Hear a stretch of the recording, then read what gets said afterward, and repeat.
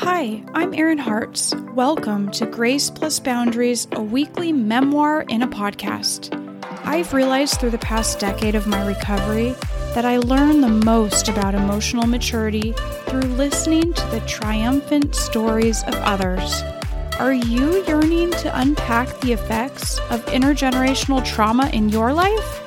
Do you want to stay true to your feelings, yet also learn how to accommodate the sensibilities of your loved ones? I'm dedicated to cracking the code of combining boundary setting with grace towards one another. Educate, evaluate, and evolve. Let's do this together.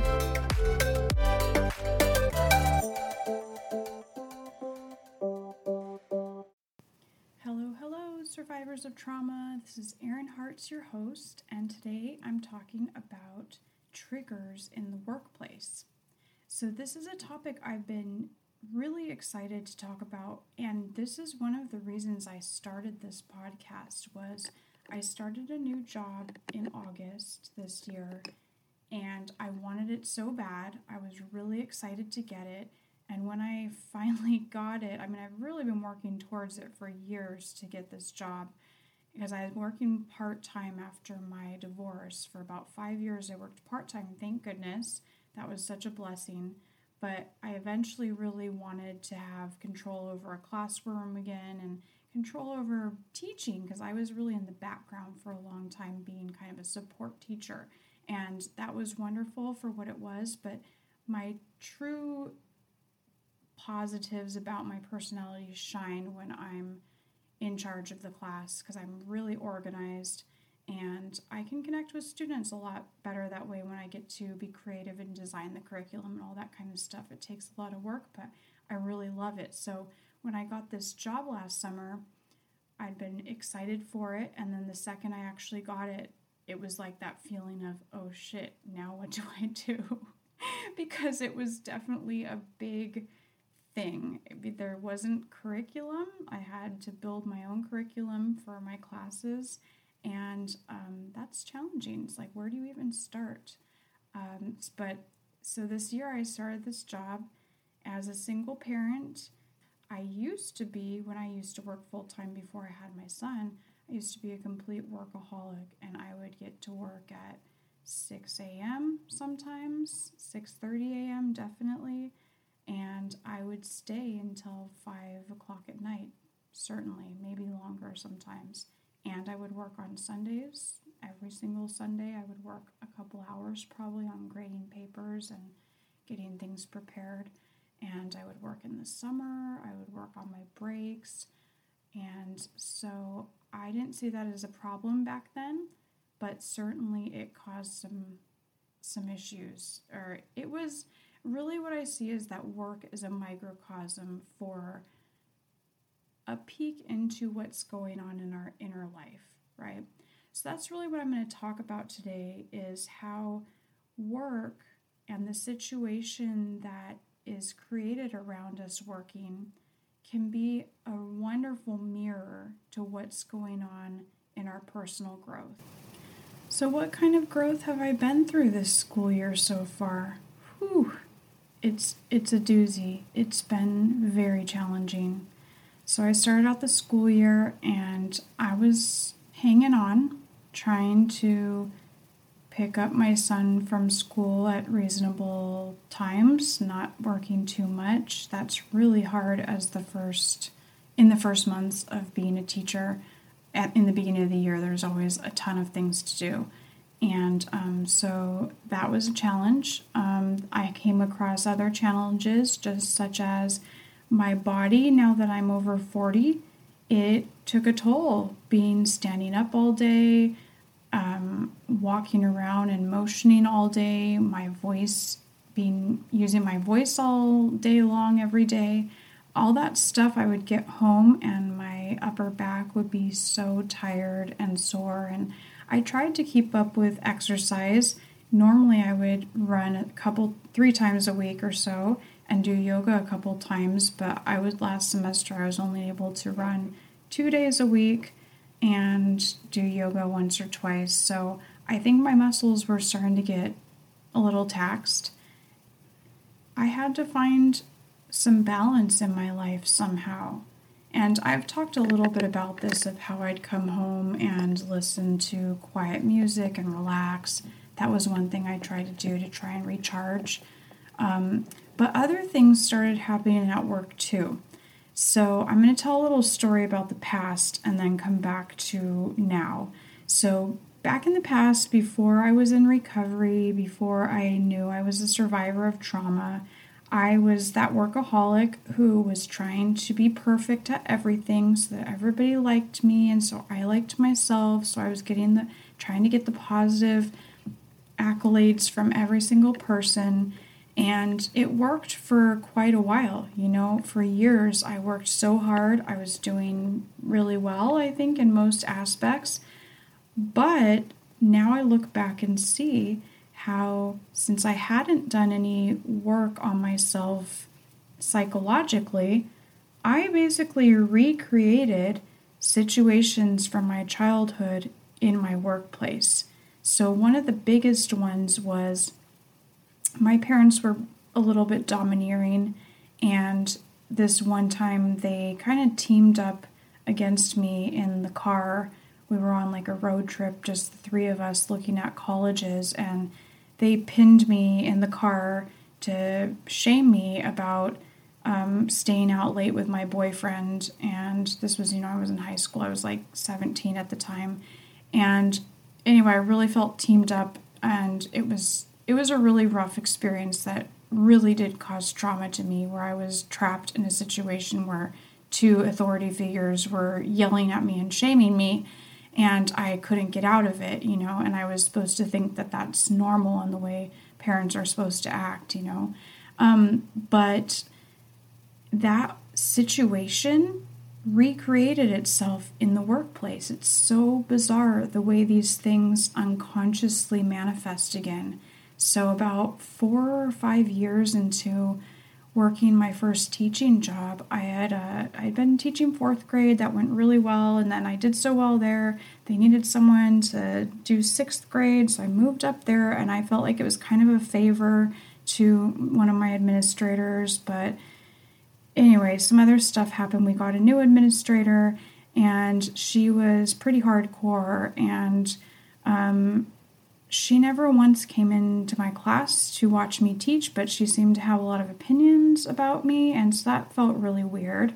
And this one time, they both were upset that I didn't do this one thing, even though I was killing myself working hard for that job. I mean, I was working 12-hour days at that time, and it's like they didn't even know. I mean, they probably didn't know. I don't think I stood up for myself, but there was this situation where I was trapped in the principal's office with both of them, like asking me questions, interrogating me. It was very traumatic, and I left there like, what the heck just happened? Like, why would they do that? I'm trying to do such a good job here. Like, don't they see that? But that was just me, not standing up for myself. And like, there's so many little things about the way I was back then that created that situation, because I was passive. I didn't stand up for myself. I criticized others in my head quietly, and I thought I was the best, or I wanted to be the best, and it kind of put me in a little box of isolation, and strangely, and well, I was starting to be depleted, and I got burnt out, on teaching, and that was one of the biggest indicators that I needed to change something in my life. And so the year after that, I didn't know about self-care really, but I ended up training for a marathon and spending a little bit more time on myself, I think, and looking for ways to read to get help with the things that I struggled with, rather than expecting the people at my school to help me, which they weren't. I feel like I was pretty isolated on my own there, because I maybe didn't know how to ask for help or whatever. So, but if I look back there, I can see how I dealt with things then. And now coming again this year, or this past school year starting, I knew that these things were probably going to come up again, because I have a way of relating to the world where I see authority figures as somebody that should know more than me, and that's something because of my childhood trauma. And also, I've very much felt like I wasn't smart enough and things like that, and not good enough because of just messages I got when I was a kid. And so I've really been dealing with that. So when I came into this job this year, I was a little bit aware that this might start happening again. And I started wanting that positive accolade from my principals now. And both of them have good boundaries in their own way, and they don't do that. They don't go around. And now that I'm in middle school, not elementary school, it's a lot less micromanaged, and they're really not around very much. We're pretty much on our own unless we're collaborating with another teacher. And so no one's over there giving me pats on the back, you know. I have to provide that for myself or get it from colleagues or something like that. So to ask myself, you know, how do I give myself that accolade? What do I need? And it's been taking me this whole semester to really figure out what I need. And there are days when school is hard, when it's hard being a teacher, and I feel overwhelmed with the students, or there might be a behavior issue.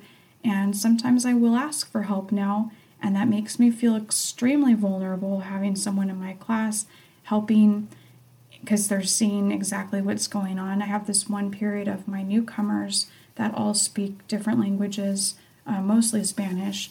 And when I have another person in the classroom, I get so nervous to speak Spanish. And then I say stupid things, you know, and it looks like I don't know what I'm talking about. And it's so embarrassing. But I have to remind myself, as the adult now, that this is the only way to learn a language. And this is what my students are going through too, that they are going to struggle with the same things. It takes 7 years in a country, they say, when you're immersed in that country, to learn a language. And I don't have parents that speak Spanish. I'm doing it, you know, on my own. I did major in it, and so I have a background, and I did live in Spain, but I'm so shy, or I used to be, that I did not give myself the chance to practice it all the time. So now I'm going through that. I'm practicing in front of my students. And thank goodness kids actually are, even middle schoolers, because I do show up for them and I most of the time really am on the ball, you know, they kind of deal with it. Maybe they make fun of me behind my back, and, you know, that's okay. But they're actually pretty kind to me. But when I had this other teacher in my room last week who is a fluent Spanish speaker, I said something really dumb, and I was just so overwhelmed that day. That's why I had asked her to come help with this one student. And then she stayed for a while afterwards after she talked to him. And then I said something dumb and she corrected me. And I was like, oh my gosh, I know that, you know. And she was like, okay. And she left. And I emailed her later that day and was just like, oh, I totally know that. And I like named the grammatical error that I made. And I was just like, I just was overwhelmed, and my brain doesn't work well in it, my second language, when I'm overwhelmed. I mean, if anyone has ever learned a second language and tried to use it when you're feeling overwhelmed, like that's the first thing that goes, right? If you've even learned a first language, if you feel really angry or really overwhelmed, it's really hard to think fast on your feet, right? So if you're thinking, like, it's already so much mental agility for me to be trying to translate everything I teach, and not everything. I mean, I try to speak slowly in English and, you know, make sure that my students get that too, but I'm just constantly like switching there, and it takes a lot. So after that, I felt that incident was really hard. Like, already the student was difficult that day. That's why I'd asked the other teacher to help, the counselor. And then my shame about me not being perfect in speaking Spanish in front of someone, that was deep, you know. I mean, I was fighting back tears when that period ended. And, you know, luckily I could take a couple minutes to get ready for the next class. but I had to do some serious work that night. I was really, really in a downward spiral. I really got the message when I was a kid that I wasn't smart enough. My sister is super intelligent, and my dad is super intelligent. My mom talks a mile a minute, and none of them have, like, I'm a much slower speaker than they are. And I always felt like I wasn't as smart as them when I was a kid. Like, that's the message I always got, was that I was a quote unquote hard worker and I wasn't a straight A student, even though I did do pretty well and graduated with honors and all that, but it was just never enough, you know? And it wasn't until college that I started noticing that I actually did have some things to say. And when I started getting A's in, like after college, when I got my teaching credential, and then when I got my master's degree, getting straight A's in all those classes and it being such a breeze, I was like, oh my God, maybe I am like a little bit smart. Like, is that easy for everyone? Like, maybe it is. I don't know. I still don't know for sure, but it started to kind of build that maybe I did have other strengths than just the ones my dad valued or my sister valued, or what, they're really good at arguing, and my sister always wanted to be a lawyer when she was a kid, and so she's just so smart and she devours books in like a second, and I'm much more slow about reading and stuff. And I kind of think like that's probably why I'm a good reading teacher and a good writing teacher, because those things actually didn't come super easy for me. I had to work really hard to learn how to do them well. And that's kind of how I see me learning Spanish now, is it's kind of happening in front of my students, but it's a humbling experience that they're going through the same thing and even worse because they're middle schoolers. Like, how embarrassing is that to learn another language and put yourself out there trying new words and stuff? And I'm trying that out and it's embarrassing for me, and so I can really relate to that. So I had to do a lot of work on myself. I called friends on Monday night and I, cried with one of my kind of spiritual advisors, and she listened, and I helped my inner child feel safe. I just said, it's okay that you don't know everything.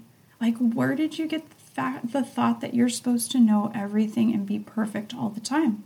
It's just not human, and it's okay. That one counselor, yeah, she might think I'm a joke, but is that true? No, it's not. Like, that was one really strangely, really bad incident that just made me look bad in that moment, but that's not how it is all the time. I'm a really good teacher, and I have lots of proof for myself that that's true.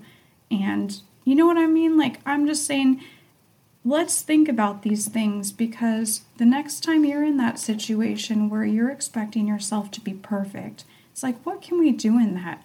I think it's that little inner child in me that's just so sad and thinking she needs to be always performing to get people to like her.